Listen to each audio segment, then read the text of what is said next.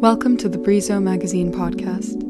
The article you are about to hear is a part of our August 2020 issue, all about the role time plays in our lives. The written piece can be found on our website at brizomagazine.com. On Time and Its Delightful Malleability, written by Paula Cordova-Zielinski, read by Jade Fogerston.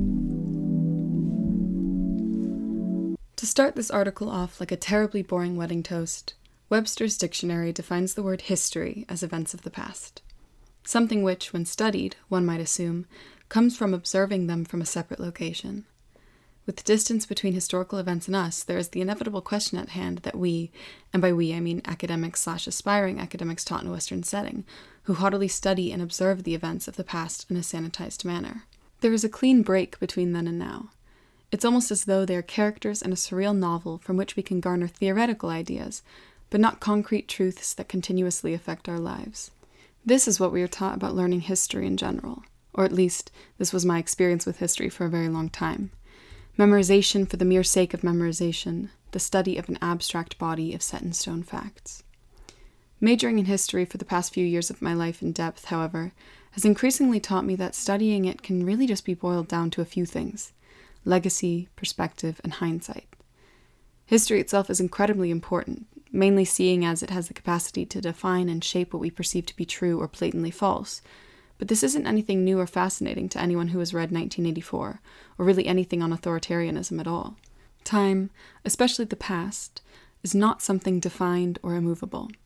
Treating history like a one-track set of events that once happened, without seeing the ever-shifting nature of time with hindsight and subjectivity, is frankly simply blind. I read a People's History of the United States in the 8th grade for the first time in my English Humanities class, having previously obtained an incredibly limited amount of knowledge about American history accumulated over the years. I saw it as stuffy and boring, but inevitably factual. Paul Revere, George Washington, Thomas Jefferson, all I knew of them was that they were great men, whatever great men even are. I knew the United States was a country of love, opportunity, growth, and potential, the successful older brother to the north of my forever messed up country full of violence and environmental catastrophe. America the Beautiful, if you will. It is for this reason that Howard Zinn's searing indictment of everything I mentioned above drove a drill through my brain. The mindless indoctrination I had received while studying history made me really think the past was an unmalleable reality I had to readily accept. What was this about dominating biases in the study of history and understanding the plight of marginalized groups? What do you mean the United States is a country built on and continuously maintained through a legacy of slavery and exploitation? What do you mean colonialism was like a bad thing? My teacher taught us about the first Thanksgiving, about the Trail of Tears. She taught us the absurdity of prioritizing and treating Christianity as the only real and valid religious tradition in history as much as in the present.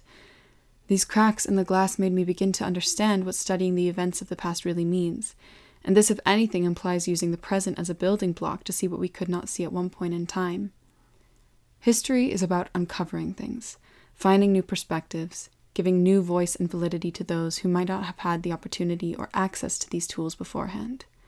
History is the tool of the revolutionary, the weapon that destroys mindless traditions and exposes the inhumane nature of so many things that exist around us and have sat there unquestioned for centuries. It is about questioning what we might have always considered fundamentally inevitable.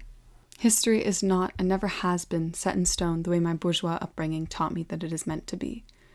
Sanitizing it, turning it into something merely notional, intellectual, and out of reach ignores the fundamental implications of history, and that is probably the most heard quote about its study: those who cannot learn from history are doomed to repeat it.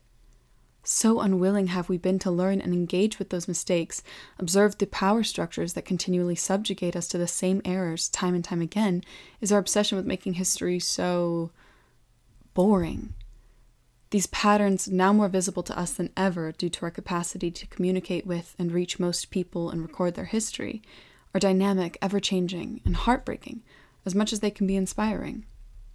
Here goes another tired cliché. History is always written by the victor. While this is true, that the marginalized have often been cast aside as the narrative belongs to the more powerful, Western, whiter, and more male voices, why do we have to continue viewing the past in terms of domination and subjugation? Now that we are aware of this reality, should not progress allow us to move forward from these errors?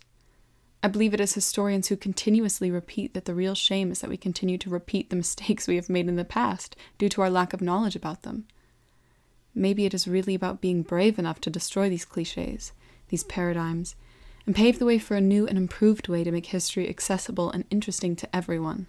At the end of the day, history is a deeply personal matter to the people, and everything aside maybe academia should move to stop making it something that belongs to the handful.